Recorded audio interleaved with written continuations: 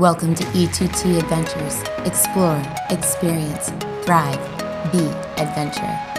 Where we're celebrating all women in the outdoors as we change the gear industry to fit all women's needs.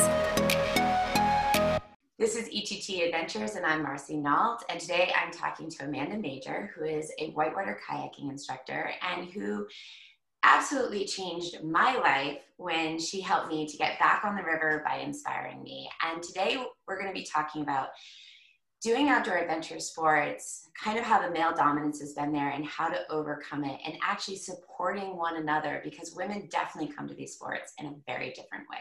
Thank you, Amanda, for being on the show. Thank you so much for this opportunity. I appreciate it. I'm really excited to be here. So how did you come to whitewater kayaking, this crazy sport, flying off of rocks, flipping over, rolling back up? The river does what it wants with you sometimes. How did you get into this sport? That's a great question. I'm a water baby, so I grew up loving swimming, being around the lake or oceans. I would be plopped into a raft when my parents were scuba diving. They got some kayaks for my sister and I to kind of tool around in on a lake, but I hadn't known whitewater kayaking until college, when I did have a college boyfriend who introduced me to the sport. And it was kind of that typical experience that some people have of their significant other just flopping them into the sport and saying, go. And I was like, oh, okay. So I quickly became part of the Deerfield River and Westfield River swim team. Yes. So got that badge of honor really fast. And I kind of lost touch with it after that relationship ended, and was always thinking about kayaking in the back of my mind. Like, it's so peculiar to sit in a piece of plastic and kind of stick yourself in there, make sure you're strapped in. I never thought of it as a piece of plastic, but you're absolutely right. Yeah, you're sitting in a hunk of plastic, like floating down a river with rocks, right? And I'm like, why do I want to do this so much? And I was lucky because I got a job at Hampshire College working at a nonprofit on that campus. And as a staff member, one of the perks on a college campus sometimes is that you get to take a class for free. So I was looking at the course outlines and everything, and you're supposed to take a class that relates to your job. And I was working in reproductive justice and leadership development. And I was like, whitewater kayaking, that sounds great. That's what I'm doing. And my boss was like, you need to take care of yourself, go do that. So thank you to her. And I got in touch with the instructors there, and they said, yes, you should totally join us this fall. They were headed to the Grand Canyon for a trip, and I was like, wow, that sounds so cool. You know, I was already starry-eyed. And they were a couple, Glenna and Earl Alderson, who were running the outdoor program at Hampshire, doing a lot of the kayaking, mountain biking, climbing there. And they just took me under their wing. And I was a staff member with like all these college students, you know, like probably 10 years older than all of them. But I just loved spending time with the two of them and loved being in a boat. Most of the class was spent at the beginning, just laying foundation of early skills in the pool. And then we shifted to rolling. And I was lucky enough to learn how to roll in a pool instead of like on the river with rocks coming at your face. Thank you, Glenna and Earl. You make it sound so appealing. I love this sport, but rolling with rocks coming at your face. No, it's not a thing. You have to tuck. You tuck it. Tuck. Yeah, and I took a few semesters, and I asked them, I was like, you're leaving for the summer. How can I keep doing this? I love it so much. And they connected me to Zor. And I interviewed with Janet and Jim and had a great time talking about professional clothes at an outdoor rec interview with Janet. And you could ask her about that when you see her. And just, they took me under their wing as well. I was still really new to kayaking, and I was learning while trying to be an instructor at the same time. And over the course of a summer with them, was able to beef up my skills enough to be able to take people out on the river by myself, which was really great. And that's when we met, actually. Was it? Oh Well, my over the phone. I think we had like an hour-long conversation on the phone. You did. You took an hour to talk to me because I had done the sport in California after doing a Grand Canyon rafting trip, and they're like, I'd only ever rafted, and they're like, you need to get in a kayak and learn to respect white water. You have no fear. But the kayak culture in California was very male, young male dominated, and it was kind of like I had 5 guys on a 5-day rapid immersion on the Trinity, and there were no women. I would go to the other campgrounds just looking for estrogen at night because I was so tired of being with men.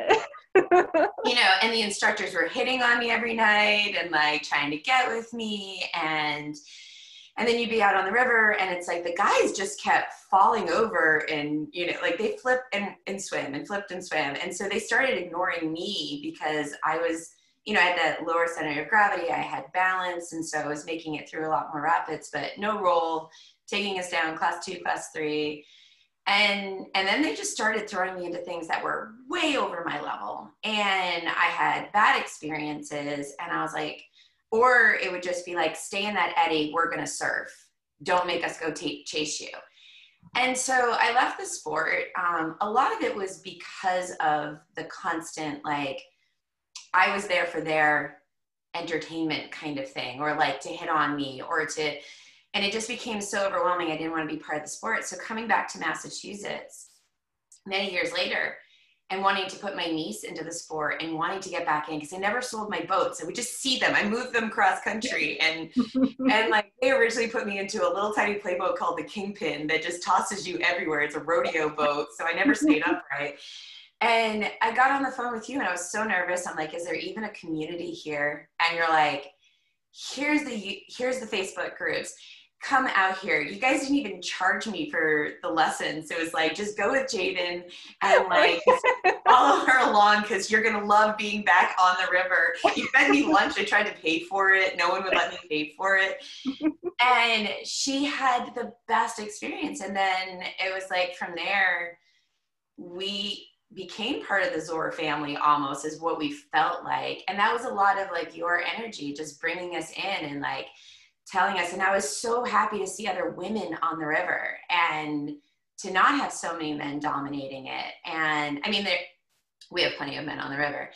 And I was thinking today how you talking to me and making me feel comfortable for that hour and like talking through, should I take this or should I do have a role? Like allowed me to like open up this whole new world that I got closer to my niece. She ended up working for Zor.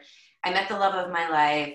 Like there's just so much that one conversation of support changed in my life. And so I think it's so important as women that we like do bring in those women that are scared and being like, it's okay. It's totally okay.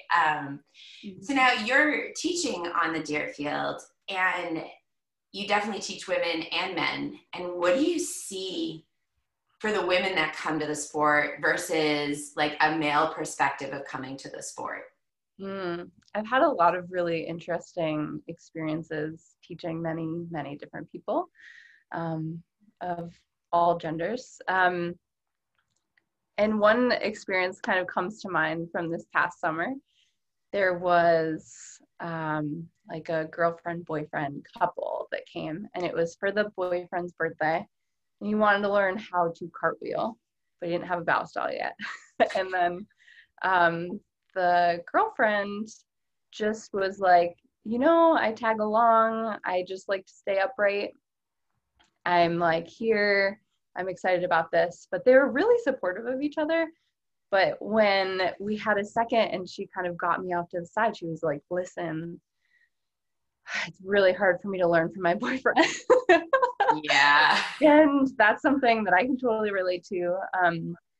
And I think just when you're bringing women into your instruction, first of all, like at the beginning of the day, setting up like a container and expectations for the day.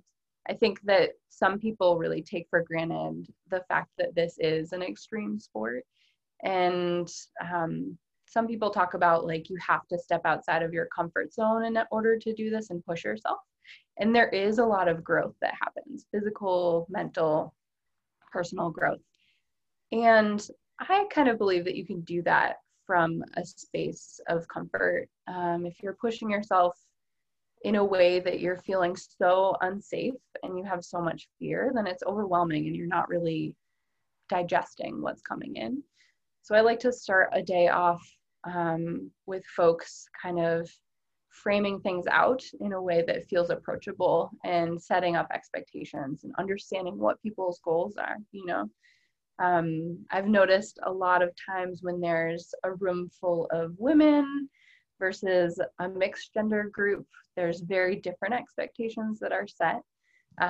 There's different truths that are voiced into the world at that time versus like during the day when I'm instructing, sometimes you'll get people in a mixed gender group say like the dudes are just like whipping out rolls, you know, like all muscle, all arm, but they're quick sometimes. And this can happen to pretty much anyone. They can just like be really good at understanding how their body kind of works in a physical space.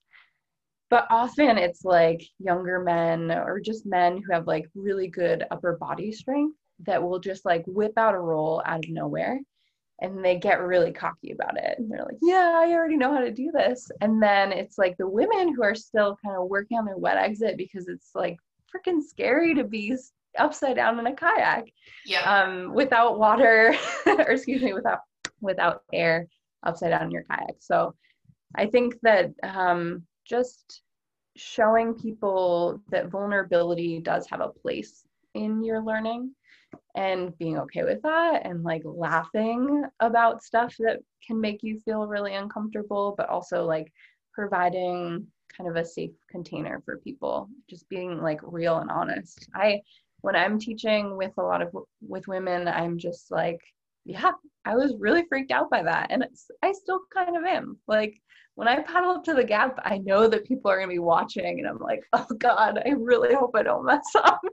It's just like a quick class 3, you know, but I'm like, I had some moments in there. Yeah, well, it's kind of a stupid class 3 when you really think about it. It's like, for those of you that don't know what we're talking about, there's the gap, Zora Gap on the Deerfield River is this little short rapid that has all this stuff that just likes to prove to you that you don't know what you're doing with kayaking. And it's a great place to learn, but it's like this big block for people. It's like, I swam the gap, I can't go up to the next level. I swam the gap, and it's like, now you can go up to the next level, you can like kayak all sorts of things and end up swimming the gap because the gap just likes to make you feel humble.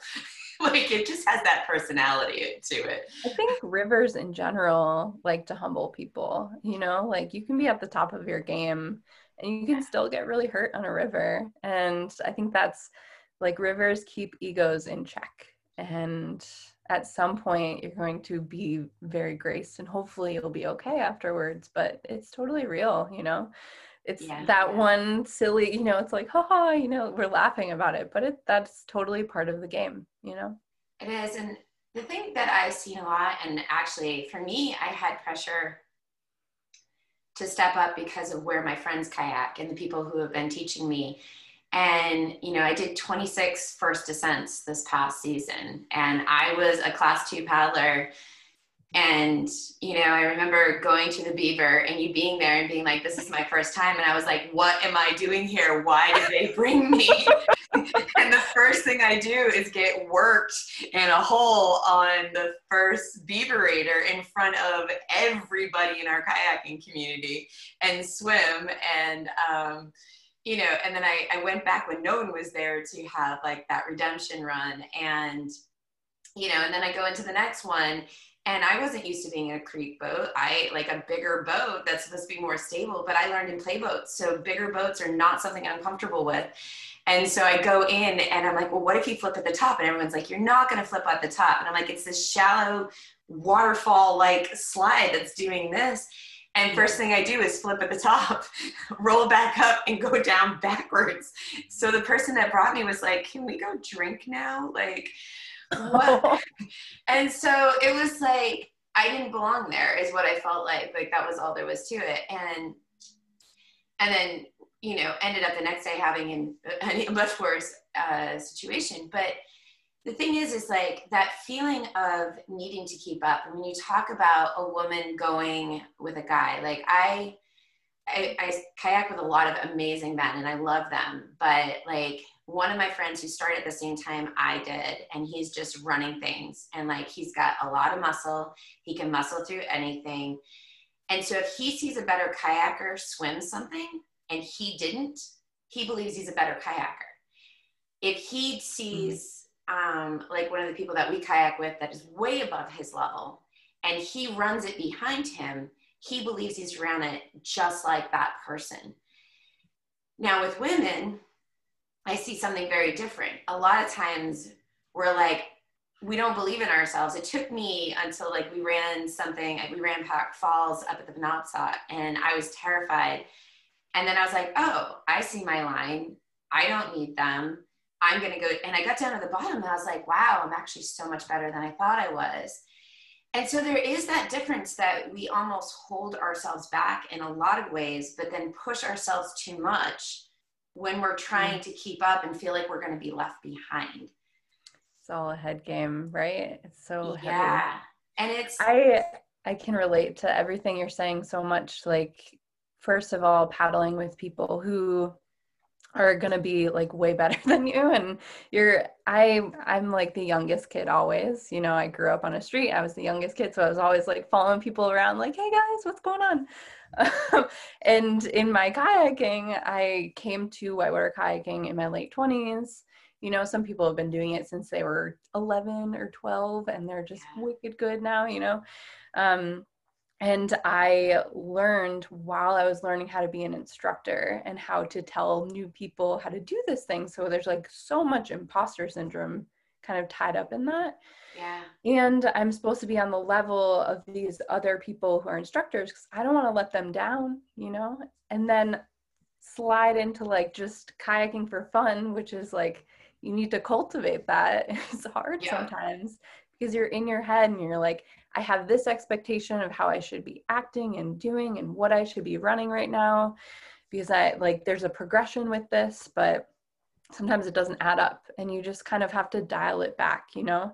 For when you said like you saw me at the Beaver and I was like, yeah, this is my first time running it. It's because I'm terrified. Like there's like so many stories of people that I love and care about who are really good at kayaking that just get worked in these situations. So I am like very calculated and like maybe overly so too cautious, but like honestly I only have one life to live, so I'm just trying to be safe, you know. I'm trying to be able to kayak until I'm like 80 years old like Jocelyn, right? Yes. So it's all about the long game for me, and I love like challenging myself on hard water. And it's hard when you're learning a sport that it's really satisfying to achieve hard things, you know, like you have that inner just like juicy satisfaction that you get from running a hard rapid that you were nervous about at the beginning, but that you kind of settle into and you're like, hell yeah, I am here. I'm doing this. And there's that adrenaline pumping and you're excited. And you want to keep on progressing and pushing yourself, but then you have all these people who have been doing it for like 10, 15, 20, 30 years around you that you're paddling with normally, and they're doing these ridiculous attainments. Like I have a friend, she's so good at kayaking. She started when she was like 14 with the AMC out here. Yeah. Sarah Dorsey. We call her Sarah Point Your Bow Upstream Dorsey because she spends more time of going upstream than downstream. And when she and Steve are doing stuff, and I feel like the little kid, like kind of trying to keep up, you know. It's hard. It's hard to be in that headspace and kind of inhabit that. And recently, like last summer, I did a lot of mental game rewiring. You know, I needed to do a lot of reframing for myself so that I could enjoy kayaking instead of beat myself up the whole entire way. And so how did you do that reframing? What? How did you do that reframing? Oh gosh, with a lot of tears. That's actually really great to know. That's like really helpful. And sometimes it takes tears because I think there's like an assortment of ways that I got to that. And I think that like I would be lying if I said like I would go out on a river right now and I would be like displeased by something and be totally fine with it, you know? I think that it's like kayaking similar to a river, your performance ebbs and flows, you know, yeah. especially because we live in New England and it's really cold out right now. So you don't want to go kayaking. But you could if you wanted to. But yeah, how to reframe. I think talking about it with people that you care about and you can feel like really will be able to listen to you and hear you. I have a lot of friends who are kayaking nerds. So my partner is a kayaker. He's been doing it for a while, and being able to process my like kayaking learning journey with him has been so helpful. And it just reframes how I think about a lot of things. Or like one of my really good friends has been kayaking since she was 14, 13, and she and I like clicked in an eddy when we were working together one time during River Festival, because we were just talking about life and how kayaking fits in and how we feel when we're in a boat.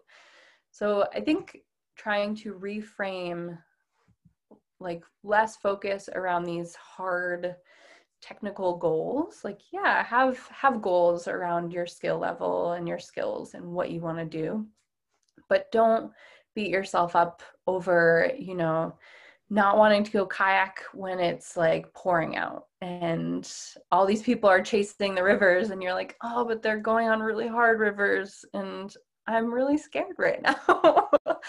And I Yeah. haven't been paddling, so I don't feel like I can do that, and be okay with it. And that's really hard for me because I get FOMO so badly.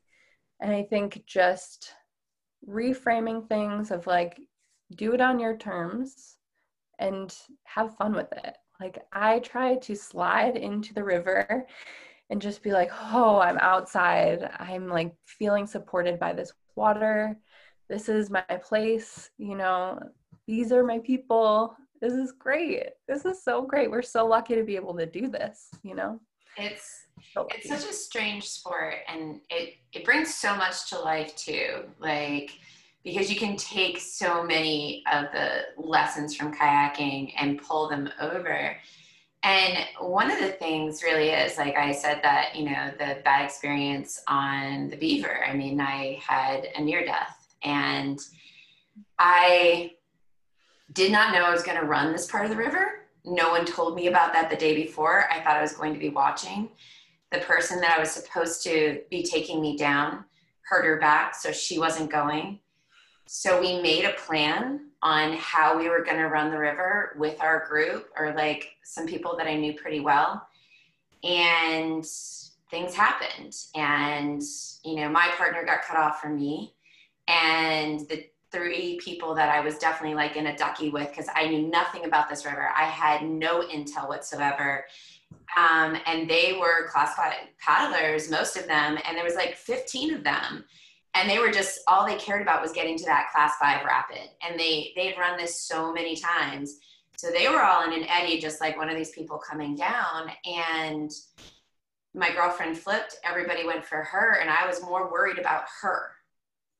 And then I didn't see. And then I saw it last minute and I thought, oh, no big deal. And I had no idea that I would get stuck in it and that there was no getting out. And so I was like, okay, yes, I had this. Yes, it was really bad. And my partner, who'd been together for 6 weeks, who saved my life in the end, Yeah.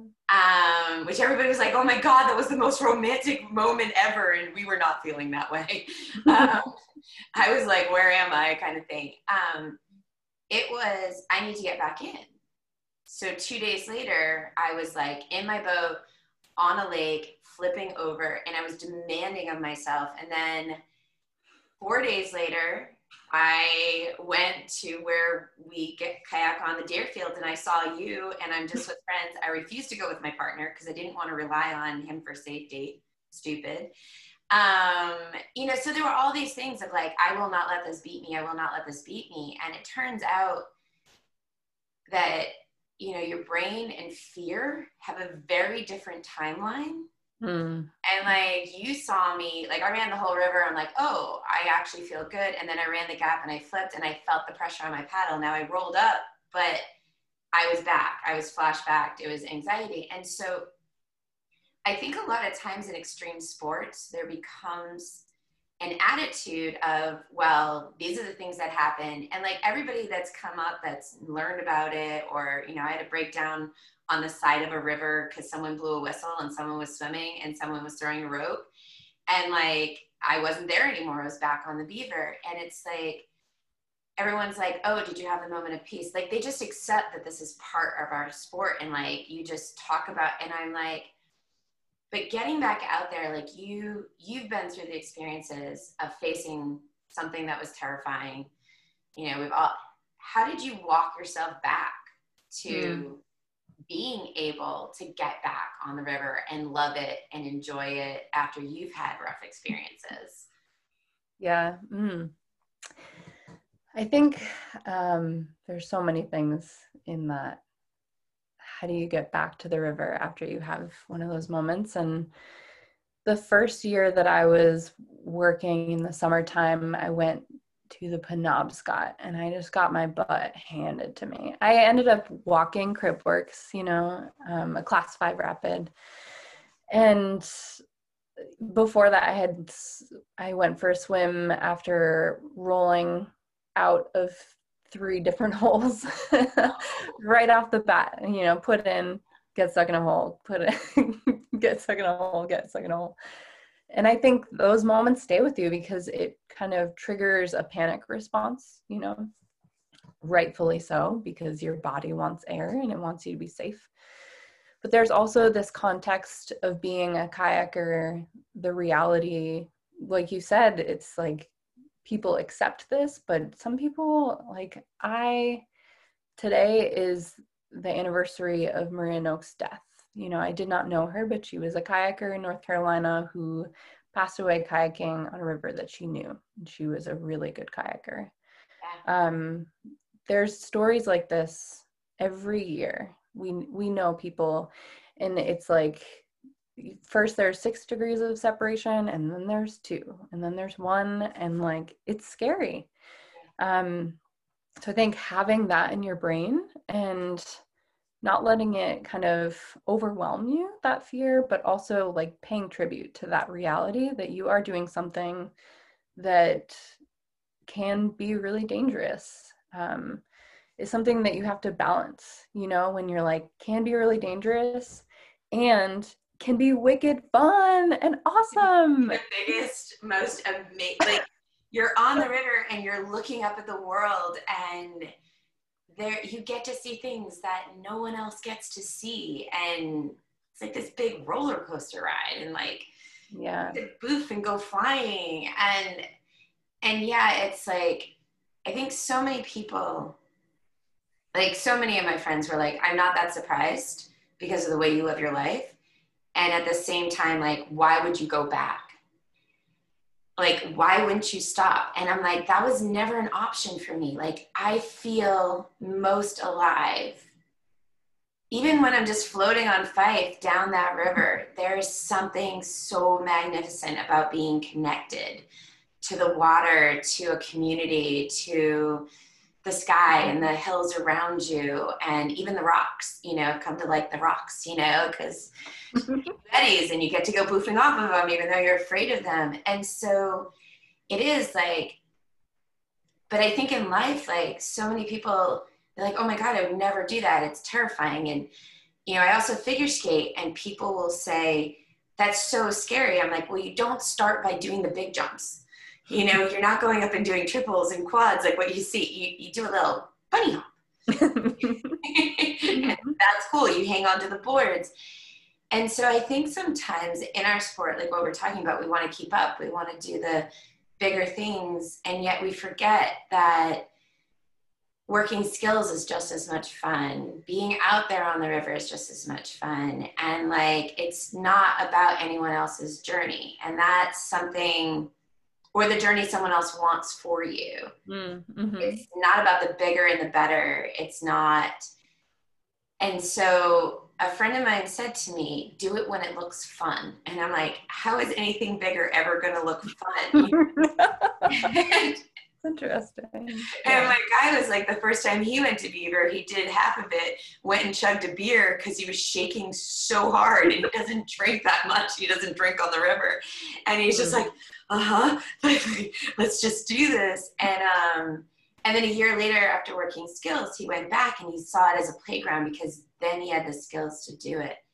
Yeah. And I think so often, especially for women, when they're trying to follow a partner or a boyfriend, or the guys progress so fast, you know, they have the muscles, they can power, they don't have fully functioning frontal lobes, according to science, because they had to go fight the woolly mammoths and we had to protect the babies. I mean, our brains are wired different.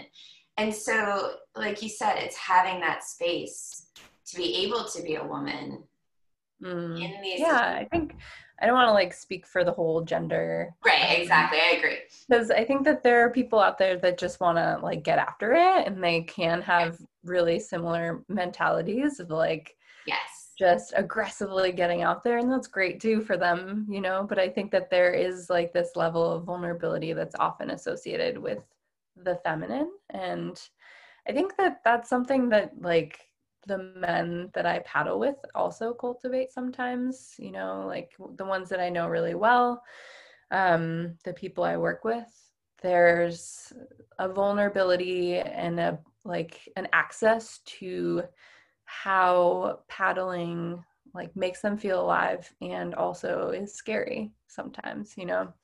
And that's what I love. I love talking to people about their own head game.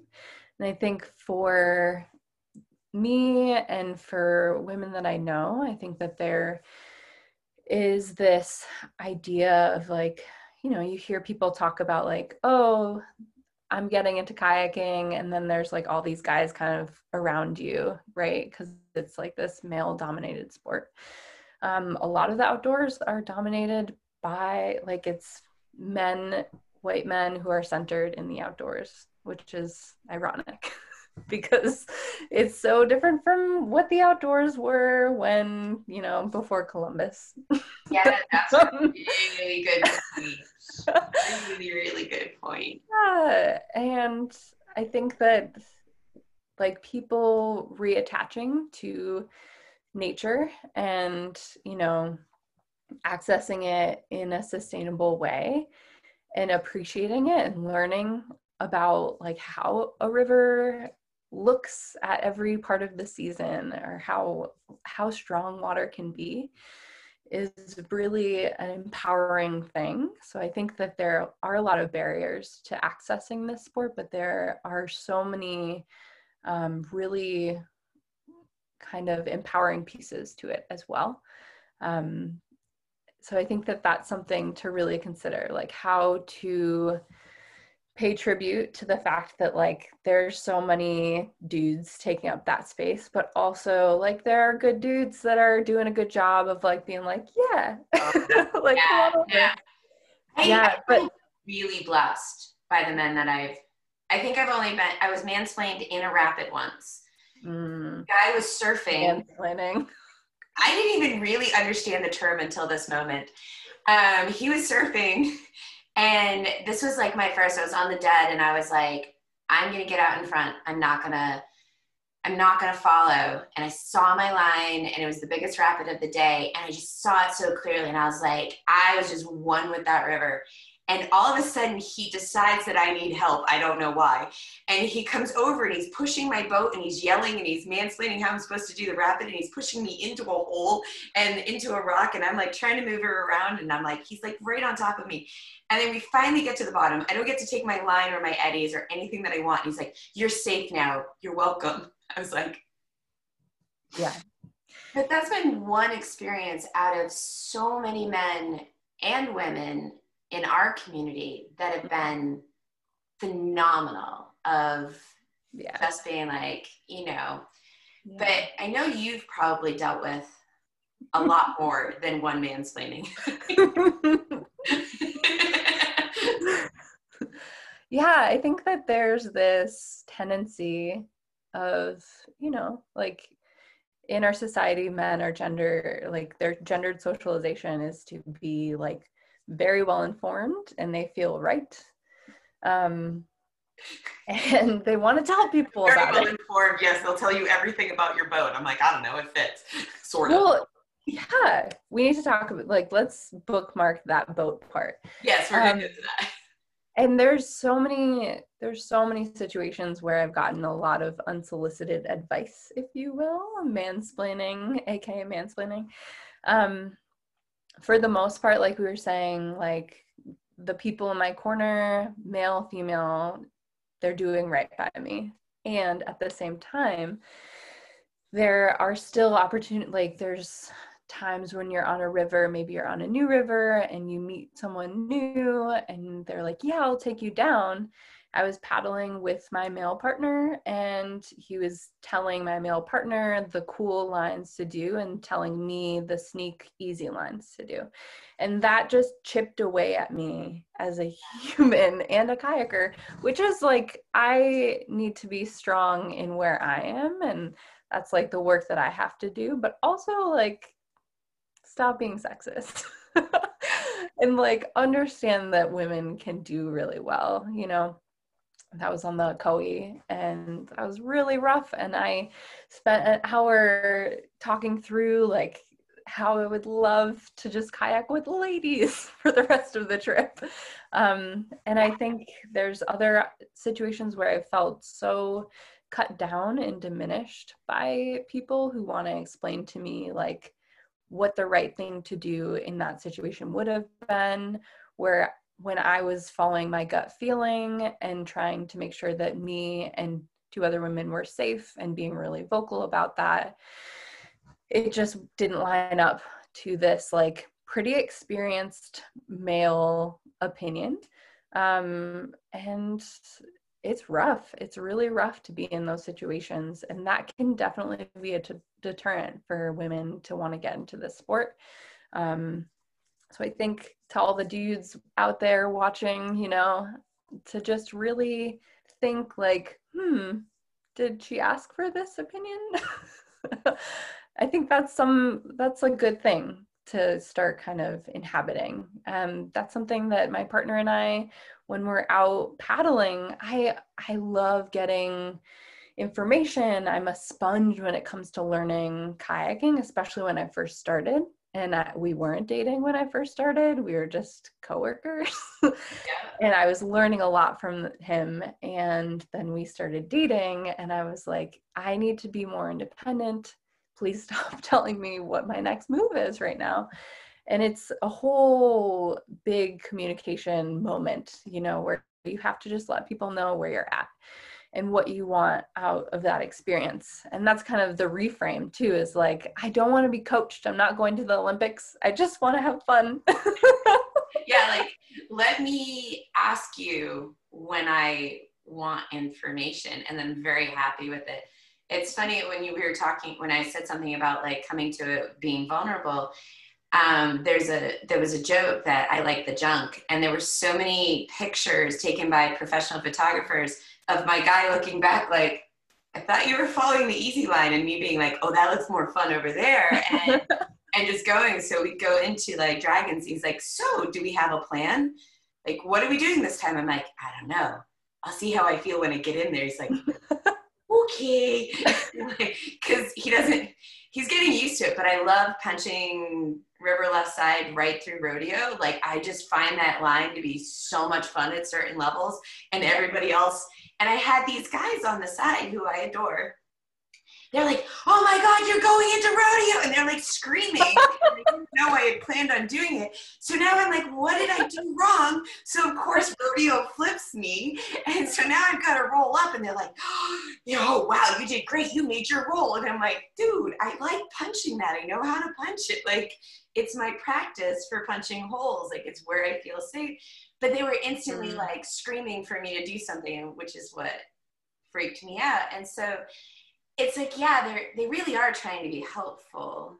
Yeah, definitely. That's kind of where it's coming from for most interactions. That is like kind of an unsolicited thing. But there's just this frustration because you're like, do you not trust and respect me enough to understand that I can ask you for that first? Yeah. And like, maybe I'm just doing my own thing. I just want to go into this hole. Like, let me do it. Yeah, or like, maybe I had a bad line on that, but I don't need you to tell me that I had a bad line, because guess what? I already know I had a bad line. Yeah. So if I come to you and I say, like, any guy, whether it's a partner, even another woman that's better than you, that's been kayaking a long time, to be like, okay, what did I do wrong on that? And I'm definitely like, I've been teaching some friends, and like, so I'm giving them advice, and they're like, I just want to make my mistakes. I'm like, oh yeah, that's right. I can put duct tape for the rest of the day on my mouth, you know? And so I think we're all like, I know I'm definitely someone who's done it and like have to watch it. And so when you do, you're like, and you put yourself in that person's shoes, you know? I do want to get to gear, because one of the things that HET Adventures is really trying to change, and came from kayaking, is gear. And let's start with boats for women. Like, when you were talking a male-dominated sport, I thought I was alone. I really thought I was alone, that I'm like this in-between, right on the line of a small and a medium. And like, the medium is so big for me that it's like harder to like wing her. And like, I just felt like I was wrong for my body type in kayaking, until I started talking to other women and realized I wasn't alone in this. So talk to that. You know a lot of boats. Oh gosh.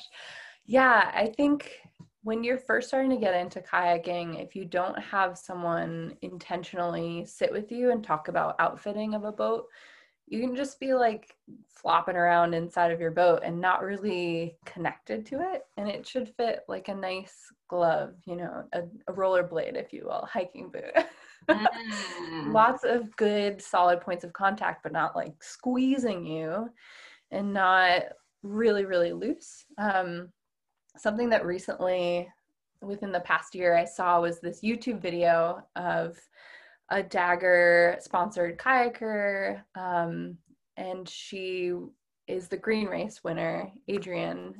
And she's talking about outfitting boats, and she takes literally the whole entire outfitting kit of foam from Dagger and outfits a Phantom, because I don't think they make small Phantoms. So she's just like shoving this foam in to make sure that it fits her tiny body, you know, like super muscular human, but like 5 foot something, right? And it's hard when you're like sitting in a boat base level and you're like up to here, you feel like you're sitting in a bathtub, you know, because our bodies are kind of a lot different, you know, anatomy is a little different than male anatomy. So that was one thing that I really was like in awe, like she was taking all of that foam and just like patting it out. And then the other thing, it was only until really last year that I started thinking, you know, if my body might be different anatomically than the male body, like what should I be doing differently in my boat, you know, how should I pad it out so that it actually works really well for me? And I put foam under my butt and it made a huge difference. I can reach so much farther.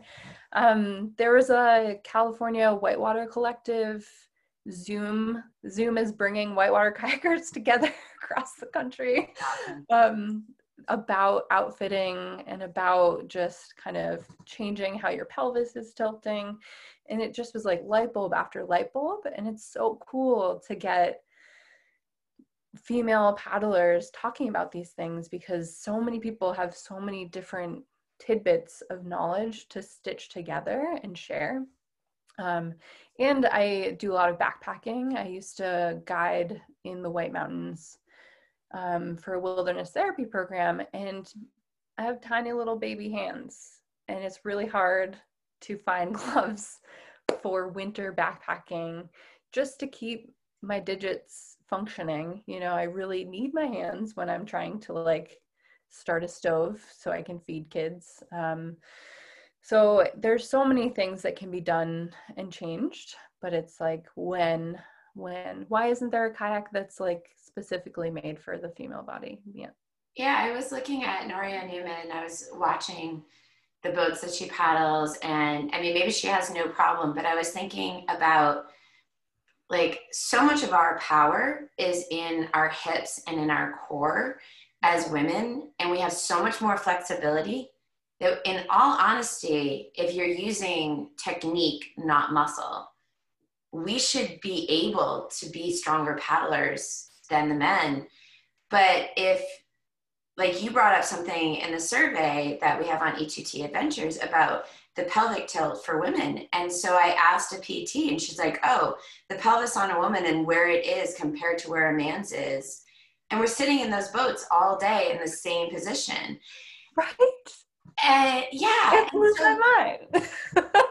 And, you know, it's just like, I have the opposite thing, that I have such a high torso that's one of the reasons I have to go to the medium boats, because I just feel like I'm going to, you know, tip over in any which direction in the smalls. Mm-hmm. And so it's like, there's so many different things, but yeah, like, why aren't the kayaks built to work with our flexibility and where we can move from? And then, yeah, it's like, we also have boobs. And so I have a life vest that was made many, many years ago that has a built-in bra, a lower, and I can't find it anymore. It was an Astral, and I refuse. That thing cannot die on me, because it is like the most wonderful thing ever, and it's comfortable. And I try on the others, and I'm like, I'm being smushed, and I just don't feel. And it's just like, it's really not a fair thing. And doing E2T, I just realized that, like, you know, I've never winter hiked. So trying to find winter hiking boots for women. And I was part of Outdoor Retailer. And there's 6 new designs probably 10 new designs for every female design. Yeah. And most of those female designs are still shrink and pink. Like, we're just going to take a man's foot and make it smaller. And that's not how our feet are. Yeah. And, you know, and I'm looking, and I'm like, it can't be this bad. Like, it must be that I'm looking. It is. And it's so incredibly bad. And so I went to REI looking for good gloves, because now I'm gonna enjoy winter. Woohoo! Yes. 3 racks of men's gloves, front and back. 1 small section of women's gloves, and most of them were unisex. Yeah. And there was nothing. And I'm like, our hands are colder. Put more padding or more fill in the fingers for us. So hopefully we will, over the years, change this as women together. But I never thought about peeing in the woods and how difficult it is. You know, in the winter or in the summer, you find a bush, you go behind. You've seen those zip pants that just I sell them on E2T Adventures. They're not that brand, but there's a woman that created something called Zippers. And I'm in love with my zippers, because I went hiking and there's no cover because there's no brush. And, you know, my guy can turn and tree, and I'm like, oh, but like pants for women, we have to dump them all the way down. So I've got 4 layers. It was so cold out that I'm like, there's no way my butt's going to freeze. So I just did the pee-pee dance all the way down. I'm like, so are we almost down? Can we find like a Stewart's? Because we were up in the Adirondacks. And so when I found Zippers, it was like the easiest thing. I'm like, I can pee, my butt stays warm, I have my cooler cloth. And I'm like, even pants have held us back. Like, yeah. How ridiculous is it? Oh, God. Yeah. When you were saying your REI story about finding gloves, I love going to this place, Sam's Outdoor Outfitters in Western Mass. And it's like Christmas, you know, I walk in, I'm like, oh, what are all the things I'm going to look at? And then I always have like such accessory envy of the men, or the men's section. And, you know, like I would shop over there if they made tiny, tiny gloves, but they don't. And then I go to the women's section and they're just all crap. Like they don't have the same, you know, like lining, or they're just not put together that well. It's like very dainty looking. And you, like you said, shrink in pink. Or I'll go to like the kids section, and then I can fit in the kids' mittens or their gloves. That's how small my hands are. And then it's like not, you know, I will buy those if they fit, but it's just so discouraging. The other day I wanted to buy a windbreaker so I can cycle outside right now. And I went on Fox, like the cycling stuff, and there were 2 different outdoor outerwear things for women and then 20 options for men. I was sitting there with Steve and I was just seething, and he was like, just buy the guy stuff. And I'm like, but it's cut differently. I have hips. It's going to like ride up here, and it's hard. It's hard. It's really hard. And Don't let it stop me. No, it's okay. Like, it has to change because it's our safety, it's our comfort, it's our ability to be out and have these grand adventures. And it's like, you know, and if you think about it, like if there were boats designed specifically for women, how good the women that are at the top really would be. Like, the more gear specific, it's like, I know with my figure skaters, the better the gear I get, the easier it is to skate. And so if I was wearing a men's boot, there's no way I'd be able to do the same amount of stuff. And like, I would never even consider buying a men's boot in a figure skate, but I have no problem buying a boat that was made for men because I don't really have options. They say they're not made for men, but let's be honest, they're pretty much are. And yeah, it's like, the problem is like, it's a long journey to change it. And I've even had manufacturers say to me, you know, you understand you're entering a boys club. And I was like, and where is the curvy models? Like, even when there's women designers, we were looking at a pair of ski pants the other day designed for women. So the waist was about this big. Yeah. And then the hips were so tight. So then we got a bigger size. It was so long that no one fit in them. And then it went down so low in the crotch, but had no room in the butt and the hips. And we're like, yeah. How is this happening? And so we're setting out to change it. Well, thank you so much. Do you have some parting wisdom for women who want to get into whitewater kayaking but are a little bit afraid and like, how do I do this? Oh, when I first started getting into whitewater kayaking, I said that I was dating kayaking because I had just gotten out of a relationship. So I was ready to dive right in. And I think to women, to like genderqueer folks, trans folks, people who are often having barriers to access, people of color, people who like economically, it's really hard for them to access whitewater kayaking. I think that reaching out, trying to start conversations with people. There's a huge community that just wants to welcome so many people into this sport. And just acknowledging that there are resources, they can definitely be reallocated. And there's some really exciting stuff happening in the whitewater world. Diversify Whitewater is doing really cool stuff around pulling all sorts of folks into this community, Black, Indigenous, people of color coming into it. So I think, yes, it's super intimidating. Of course it is. Yeah. You stand next to a river and you see all this energy and this chaos splashing around. And if you start kayaking and you're on a river and you like, it's going to be hard. It's not easy to get into it. There's a huge steep learning curve. But if for some reason you get off the river the first day or the second day and you're like, I kind of want to keep doing this, like, you're locked in. It's going to be a thing for you. Because it finds its way into your heart and your mind. And it's an activity that is just so empowering as you get more and more deeper and deeper into it. And it can be pretty isolating because although there are people around you often when you're kayaking, like it's a very individualized sport. So there's a head game that's associated with it. And I think when it comes to that head game, it's really important to share what you're thinking about and kind of chewing on with other people, because I wouldn't know what was going on with you unless I ran over to you on the side of the river and was like, what's up? What's going on? And I think that community is a huge part of kayaking. It's not just the physical activity and challenging yourself, which is really, really great. The personal growth that comes out of it is amazing, but it's the community, it's the people, it's the place that pulls you in as well.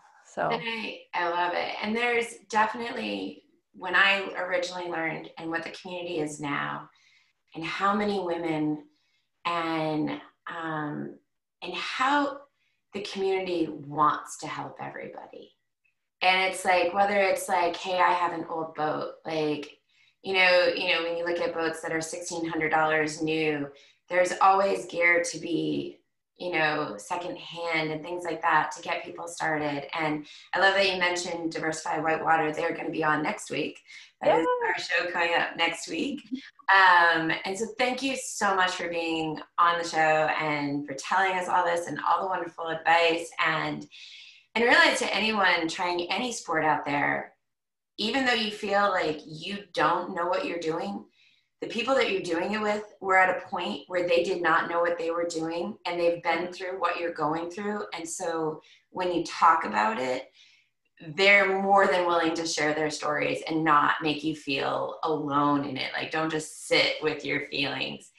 One of my favorite things that you told me on why you love kayaking was that you love being in an eddy with the water rushing all around and feeling the calm within the power. And I sometimes think about that in life, when everything feels like it's rushing around me, that you can always find that eddy and you can find the calm in the center of it. And I think that's one of the things that kayaking really teaches us. Yeah, definitely. So thank you so much. And I loved having you come on. And if you want to learn more about Zor and the Deerfield, we will definitely have that. And you can go and ask for Amanda as your instructor. And you can put any comments and we will answer them. Have a great day. Thank you. Thank you for joining us on this episode of E2T Adventures. Please go to our website, www.e2tadventures.com, and join the movement to make the outdoors more comfortable, safe, and enjoyable for all who identify as female. And remember, you have one life, one body, one playground Earth. Go have an adventure.